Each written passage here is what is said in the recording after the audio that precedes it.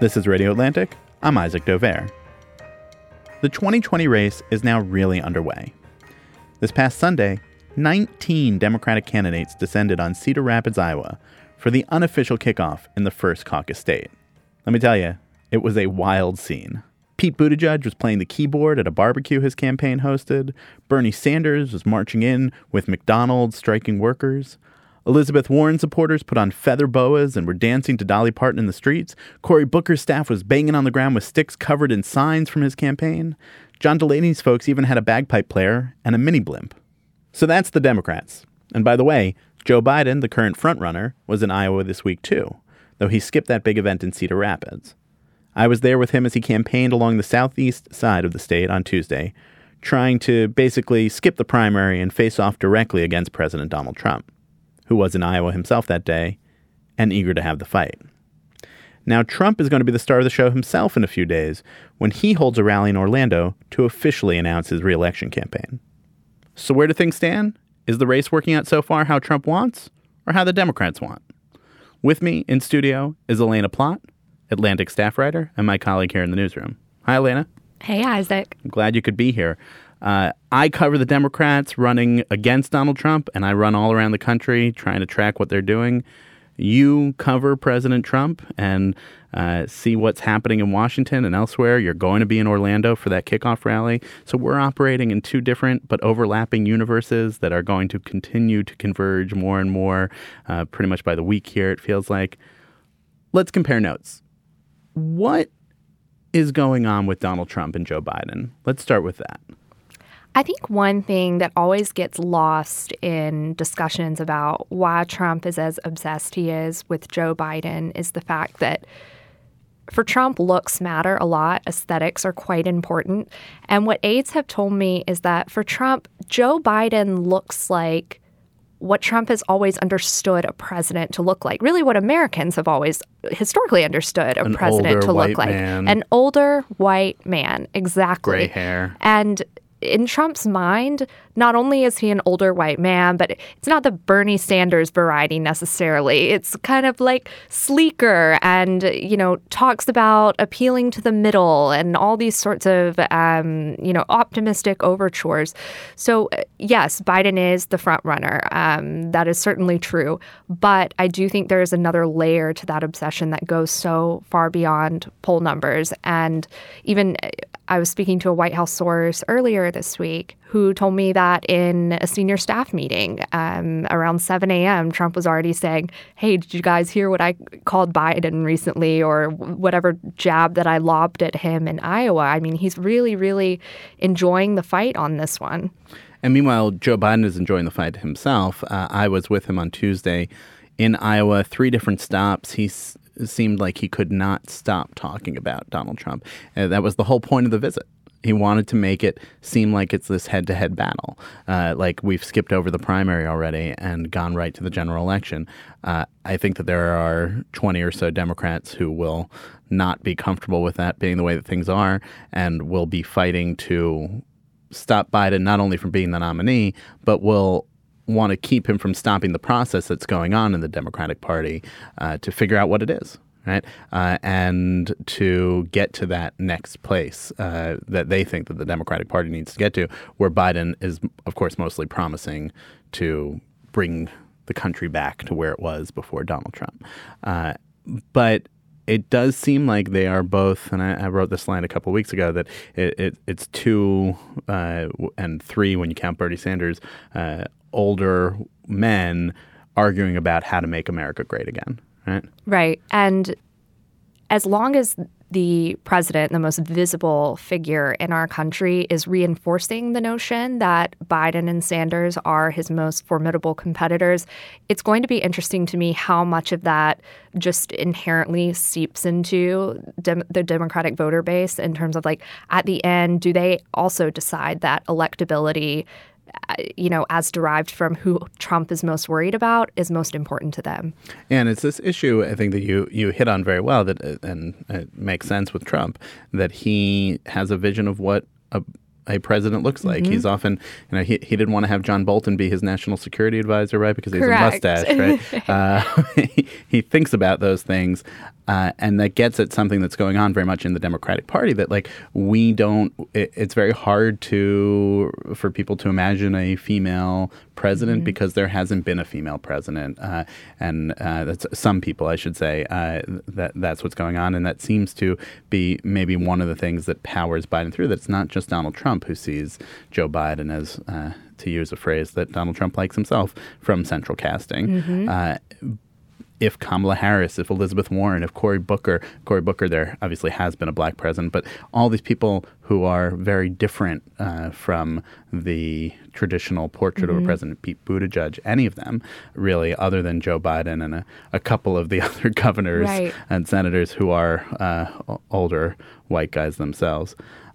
So how does it fit in with Trump's obsession with Obama and Biden? Is that part of the thinking here, that he sees Biden as bringing the Obama administration back?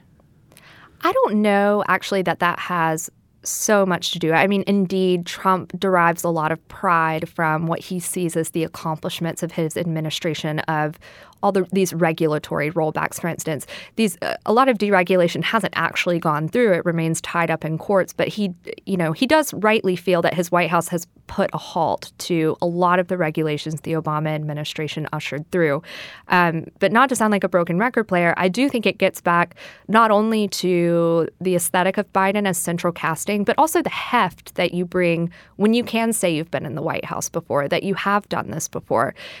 For somebody like Donald Trump, let's look at Pete Buttigieg. The idea of being a mayor, that does not sound impressive to someone like Trump. But something like vice president of the United States, that term alone carries with it an aura that he is going to find most interesting going forward. And there has not ever been a mayor directly elected to the presidency. There are, I think, one or two who were mayors at some point in their careers who then made their way up.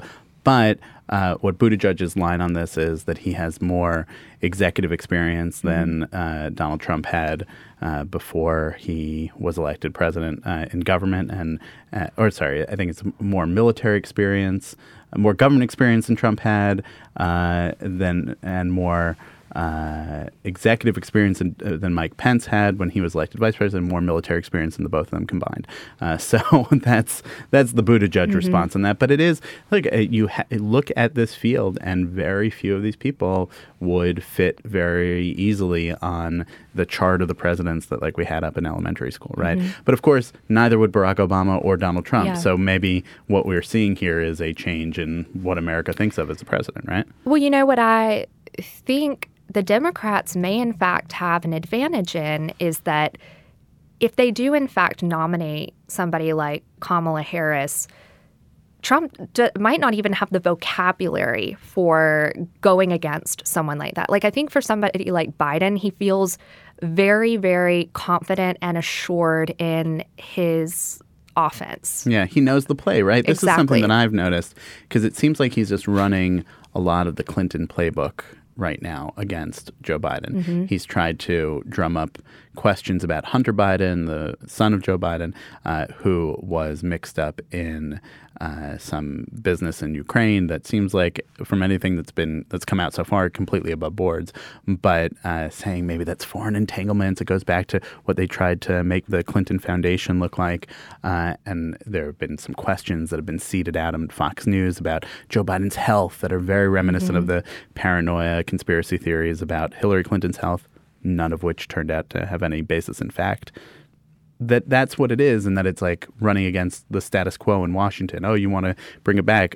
Trump, I thought, was very effective in 2016 in a way that most of us didn't understand of what was going on at the time, of saying, like, Washington hasn't been working for you. Right? And some Trump folks said this to me a couple weeks ago, that they think that that they can say that Biden is bringing back the status quo. Absolutely. Right? So it's not only a playbook that Trump feels comfortable using in this moment, it's one he's been using since this time in 2015. I mean, it's second nature to him at this point. But again, I say, get somebody like Senator Harris on the debate stage with him. That playbook is no longer functional. Is it just Kamala Harris, or do you think that that would be true of other people too? I think any woman, virtually. Well, so that's a list of 5 women, right? It's Elizabeth Warren, Kamala Harris, Kirsten Gillibrand, Amy Klobuchar, and Tulsi Gabbard. There are 5 women running. I guess Marianne Williamson is running too, so there's 6. Is it just that? Do you think he'd be struggling with Cory Booker? Do you think he'd be struggling with Buttigieg, with someone from a Trump-friendly state like Steve Bullock, or is it really just the woman thing you think in his mind? I think a lot of it is the woman thing, but of course Hillary Clinton was a woman too. So I think it's being a woman coupled with seeming like an emblem of Washington. And I don't think you can say that as much as a lot of these Democratic candidates. I mean, I think that's the reason that Klobuchar in particular is trying to position herself as, a bit more anti-establishment. And certainly from the Midwest, saying that she's won Trump counties, she's from won the Republicans. heartland, yes. Although yes. she has been very hard to pin down on what that actually means when you ask her from the heartland. Impeachment is coming more and more forward in the Democratic Party right now. In the Republican Party, this has just been about Justin Amash, the congressman from Michigan, who has frustrated a lot of his colleagues. And apparently prompted Donald Trump to say that maybe he'll support a primary challenger against him. So it's weirdly not a question that is going to the Republicans. It's right now just a question that's going to the Democrats.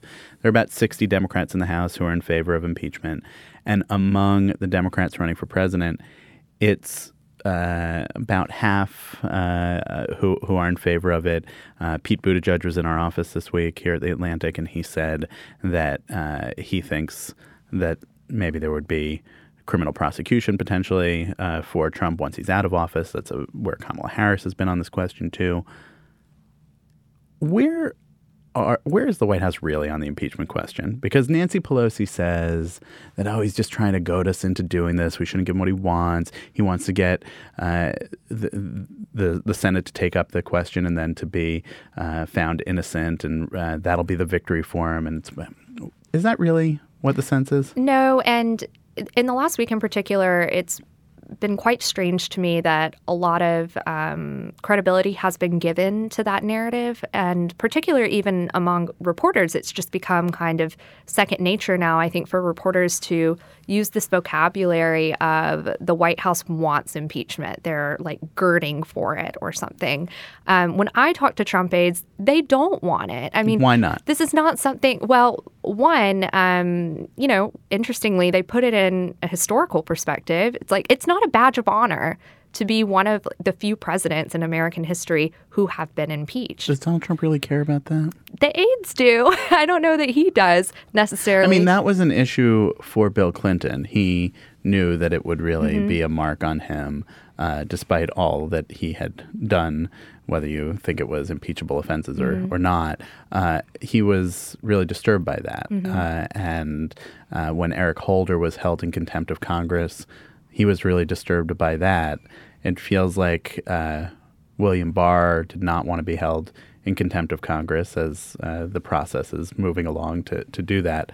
But I'm not sure that I believe that Donald Trump himself. I'm not saying he does care about that personally. I'm saying people around him definitely care about that. Believe that or not, but that's what they tell me. And is that because it's hard to get your next job when you say on your resume work for an impeached a little president? bit, and they're already having a bit of a tough time anyway right now, and that added layer I don't think is a super glowing, exciting prospect for them. But number two, Trump is an anxious person. And as much as he says that he wants the fight, you have to remember that this is a guy who will not actually fire somebody in person. Confrontation is not of interest to him. Yeah, you're fired is something he said on TV. And never like that at all. It is only something he said on TV. I think a perfect moment of that is just kind of leaving Reince Priebus on the tarmac and driving away and tweeting, by the way, I fired this person. John Kelly, you tell him that you're taking his job.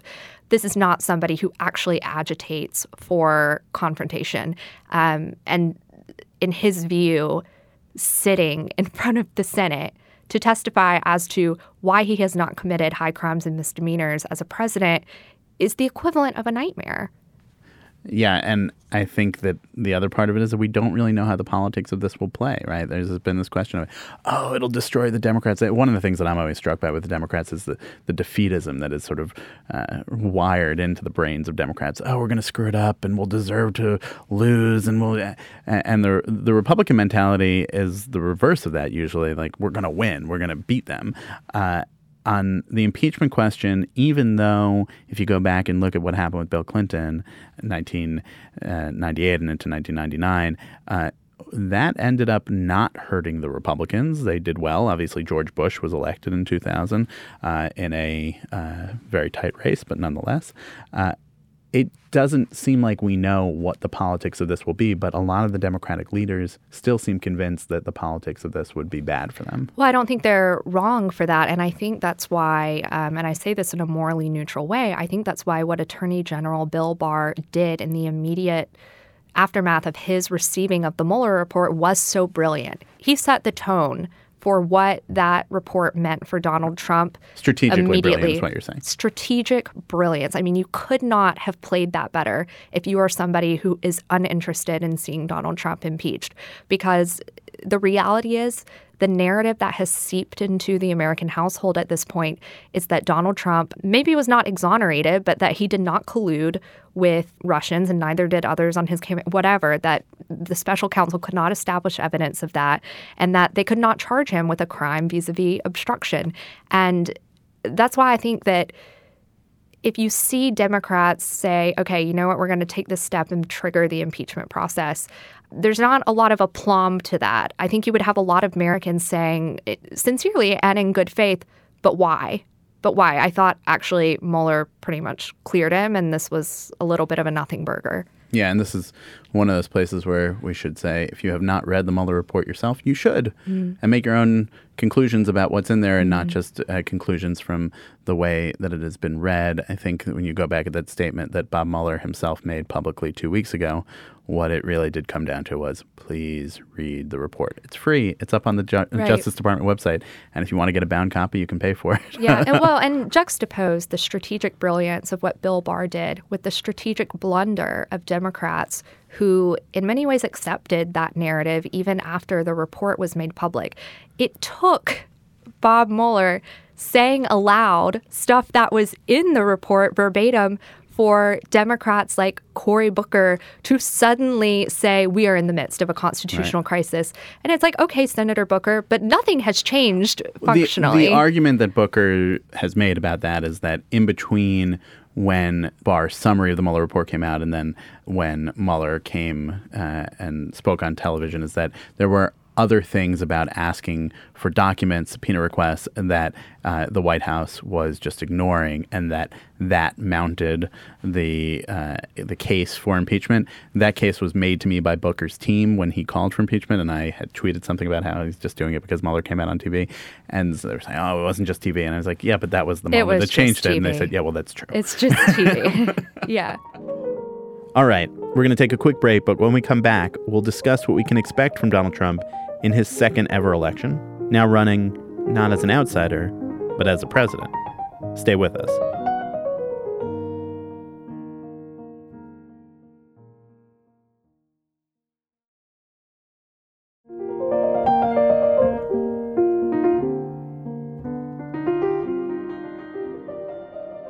We're back with Elena Plott talking more Trump and Democrats.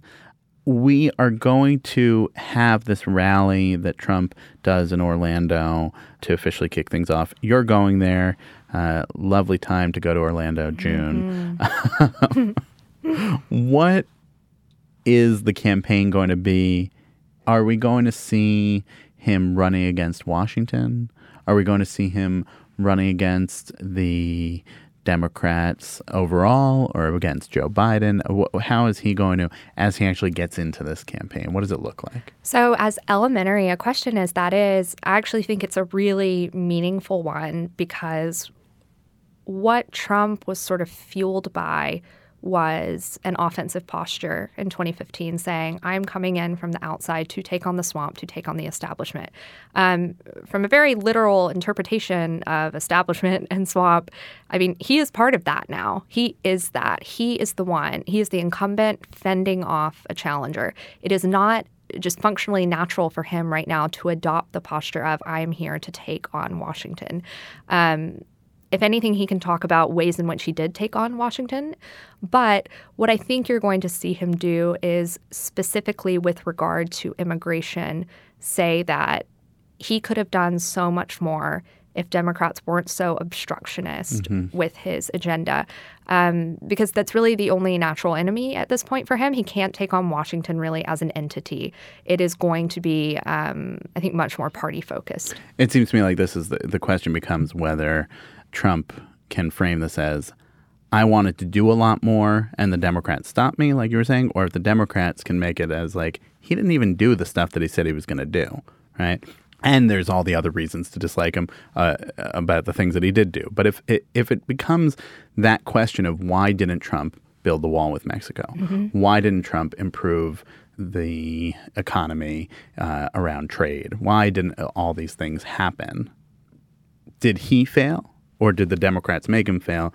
That's a pretty important question that America is going to have before it, right? Right. It's an important question, and one that Trump can't necessarily answer, I think, in good faith by just blaming Democrats. Because, I mean, remember, his first major legislative effort when he came into office with Republicans holding both the House and the Senate was trying to repeal and replace Obamacare, and it failed miserably. So if he is planning, as I am told he is, to try to say with regard to a lot of his biggest, most ambitious goals, the reason he failed was because of Democratic candidates, I mean, ostensibly, will ask him to account for what about Obamacare? You know, you don't have that excuse for your first year or so in office. And Biden was making that case actually on Tuesday to reporters in Iowa. I was standing there that like that's what happened. He tried to take away the healthcare system that Obamacare created, and it didn't work. And people told him it didn't work because people told him they didn't want it. And that's what he says will happen both in the election and then going forward, that you make the case to people and they'll respond. On healthcare, it was pretty clear how that went. It was a seminal moment also for Democrats because in between November of 2016, when Hillary Clinton lost, through July of 2017, when the Obamacare vote happened, and that's that famous John McCain walking out onto the floor, putting his thumb down, right, all of that stuff. That was the Democrats in their most decimated moment. And they suddenly saw, when they were able to protect Obamacare in the ways that made sense to them, organizing, getting actives, and going, maybe the rules aren't all gone, right? And now they have since then had the wins in the midterms in the House. Obviously, they lost 3 Senate seats to the Republicans. And it seems to them like maybe more of the rules make sense. And now we go into this, and they think that that's where things are going to go. Right. And I think to say the rules make sense is actually a great point, because it does chip away at what Donald Trump ran on, which is that a business person should be the one running the government, when in fact they are entirely different conglomerates. And I mean, that's been the knock on Jared Kushner the whole time. His, Office of American Innovation was supposed to totally revitalize government. I actually ask about that office quite regularly just because I'm personally curious what has happened from it, and I've never gotten a clear answer. Does it exist? It does exist. It's staffed. I mean, there are paid staffers in the Office of American Innovation or Council, American Innovation Council. It's one of those two words. But yes, I think it chips away at Trump's primary argument, which is that kind of the rules and the pace of Congress, he could overcome those alone. I mean, I'll never forget, I think it might have even been during the primary when on the Hill they were having trouble passing an omnibus or something to that effect, some sort of spending package. And Trump said, I could literally just put people in a room and say, don't come out until you have something. That isn't how this has worked at all. No, in fact, he walks out of the room. He walks out of the room within 3 minutes. And that argument I mean, that argument functionally for him has translated to, well, I could have done it if I just had this. Right. It's all about hypotheticals and excuses now, which is fine.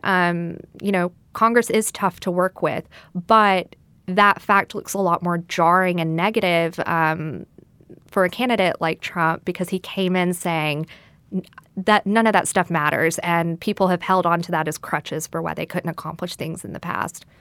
And that's one of the things that I see often happens on Twitter, is that something will go wrong in the Trump administration. People will find an old tweet of his from when he was on the sideline saying, this is the way it would work, or this is what I would do. And that's not what's actually playing out in real life now that he is the president. As the president, he has access to a lot of levers of power that only the president does. There are Democrats who in their most paranoid times say, oh, he's going to start a war. But even short of that, there are many things that he could do, ways that he can refocus the conversation because of the attention that the presidency commands. Should we expect that he's going to be using those levers over the course of the next year and a half as part of the not officially political process, but like really political process here? I don't know that he'll be using those levers himself so much as using the threat of them. And I think the Mexico tariffs are a great example of that. Yes, his Office of Legal Counsel on the back end was able to sort of make a flimsy case as to why, as president, he would have unilateral authority to institute those tariffs against Mexico should he want to. But for Trump, what is most empowering to him in terms of changing the conversation is not actually doing something like that, but threatening to do it. And even when he says that he is going to do something, as I've reported often, his aides often can walk him back or ignore him, and he forgets something the next day. And I think that Syria is a great example of that, when he said that all American troops would leave the region. And within, I feel like a week or so, it was up to 6,000 would remain. I'm thinking, though, of like in June of 2012, when Obama was running for re-election, is when he created the Dreamers, the DACA program, that letting children who had come here as minors stay, giving them protections under the law. He did that from the Rose Garden in June of 2012. That's the important year there. They said this was, of course, just policy. He was frustrated that there was no immigration reform going on in Congress. But again, it was in the middle of a re-election year when he was obviously eager to get support from Latinos in key states all around the country. Do you think that there's stuff like that we could see coming, or is it just going to be the sort of threat, as you said, with the tariffs with Mexico? I do think it is more of the latter, because there is no proactive, concrete agenda that the Trump administration is working with right now. When he does make spur-of-the-moment threats or even, decrees by tweet, because all of the process-oriented things have to be done on the back end, it is just such an open question as to whether anything happens. And I think with, the example of Dreamers, that was not just something that Obama woke up one day and decided he wanted to do. I mean, he knew that he could do that in an executive position, and it was rolled out after that. With Trump, I think you would have seen the equivalent of that just would have been a tweet and, or a speech in the Rose Garden, and just have us, talk about it for 24 to 48 hours, but then nothing so much happens. Right. So does that now work the other way, that Trump's strategy worked when he was an outsider, but not as the man himself, the president who actually has this power? Mm-hmm. It's a great question. One I thought about a lot when I reported out, what are all these times that Trump has made kind of a spontaneous declaration or ordered his aides to do something that everybody, got in a tizzy about. We forgot about the next day. What actually happened to a lot of those things? And you've done some great reporting on this. Thank you. The short answer is that a lot of them just didn't go through. But what I found fascinating is that in the minds of a lot of voters, just based on other reporting I had read, some of my own phone calls, they thought he had. So take an example like he said he was cutting off aid to Central America. He gave that speech down in Florida when he said, no more aid to Central America. You actually follow up with the State Department and with the Senate Appropriations Committee. That didn't happen. But the question there is, because of all the fanfare that the speech itself got versus the follow-up of the mechanics and whether it actually happened, what are people more likely to believe? I mean, if you are just an average American voter, I find it entirely sympathetic if you think that he did, in fact, cut off aid to Central America. Yeah, the great example of this to me is when the way to end the shutdown at the beginning of the year was that he declared a national emergency so that he could seize the money from elsewhere in the government to build the wall. Well, the wall's not being built. We never ended that period of national emergency. So right now we are in a national emergency. Correct. I don't know if everybody remembers that. Correct. And it doesn't seem very emergency-like out and about in the world or in the way that he's doing that. And in fact, it's so much a national emergency that Donald Trump himself has not mentioned it for the last couple of months. Well, it's going back to a derivative of what we've been talking about, which is that so much of what empowers him as an executive is feeling like he has changed the narrative, that he can offer as many excuses as possible for why something didn't happen than it is to actually proactively accomplish something. So for him, the value of declaring a national emergency wasn't so much that, okay, he could finally get what he needed to build the wall. The cap on the money that you can actually get from a national emergency is quite low and, wouldn't allow for him to construct nearly the amount of wall that he was touting on the campaign trail. The value of declaring a national emergency, in his view, was that if, any Democrat dared say to him on the trail, well, where's the wall? You promised a wall. I don't see a wall. He could say, I did everything I could, and y'all wouldn't deal with the crisis at the border. Right. So here we are. The rally is coming. The Democratic debate is coming. They're going to try to figure out how to talk about Trump in a way that satisfies the base's desire to jeer at him, which I see a lot of out on the trail, but also gets, for the most part, among the Democrats to something other than Trump. Is there a sense within the Trump White House, within the Trump campaign, of how much trouble he's in? Because there are these questions about internal polls that are showing him trailing Joe Biden. I think there's a way to interpret those internal polls like Joe Biden is the sort of generic Democrat that people know, but that really almost any Democrat would beat Donald Trump, according to where the polls are right now. Obviously, many, many things could change.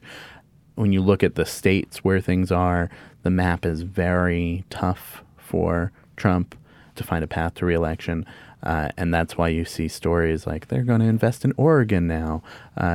It's very hard to see how Donald Trump would win in Oregon. But if he is not winning in places like Pennsylvania and Michigan and Wisconsin, obviously 3 states that were important, but where Democrats have had good elections since, he needs to talk about those other states to even be thinking about being reelected.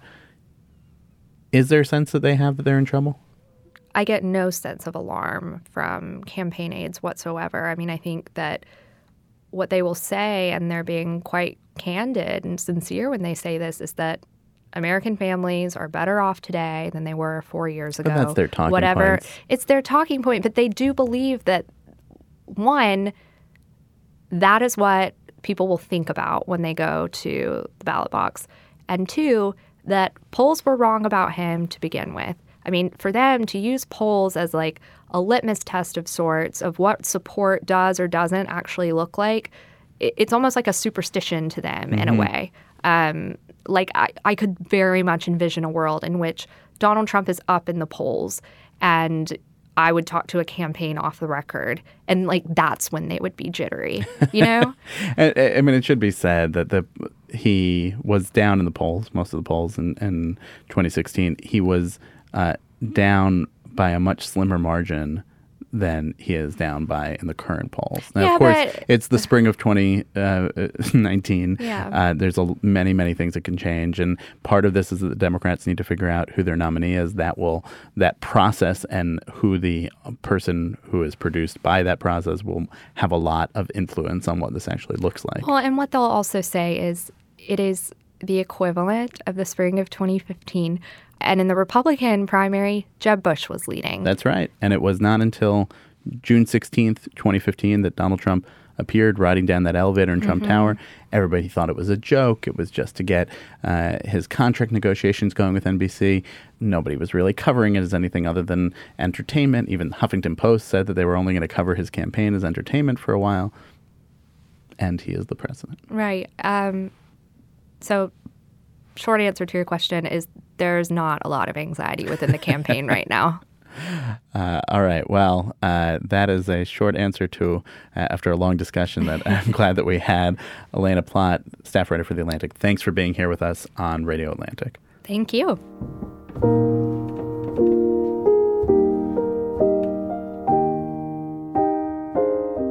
That'll do it for this week of Radio Atlantic. Thanks to Kevin Townsend for producing and editing this episode, and to Catherine Wells, the executive producer for Atlantic Podcasts.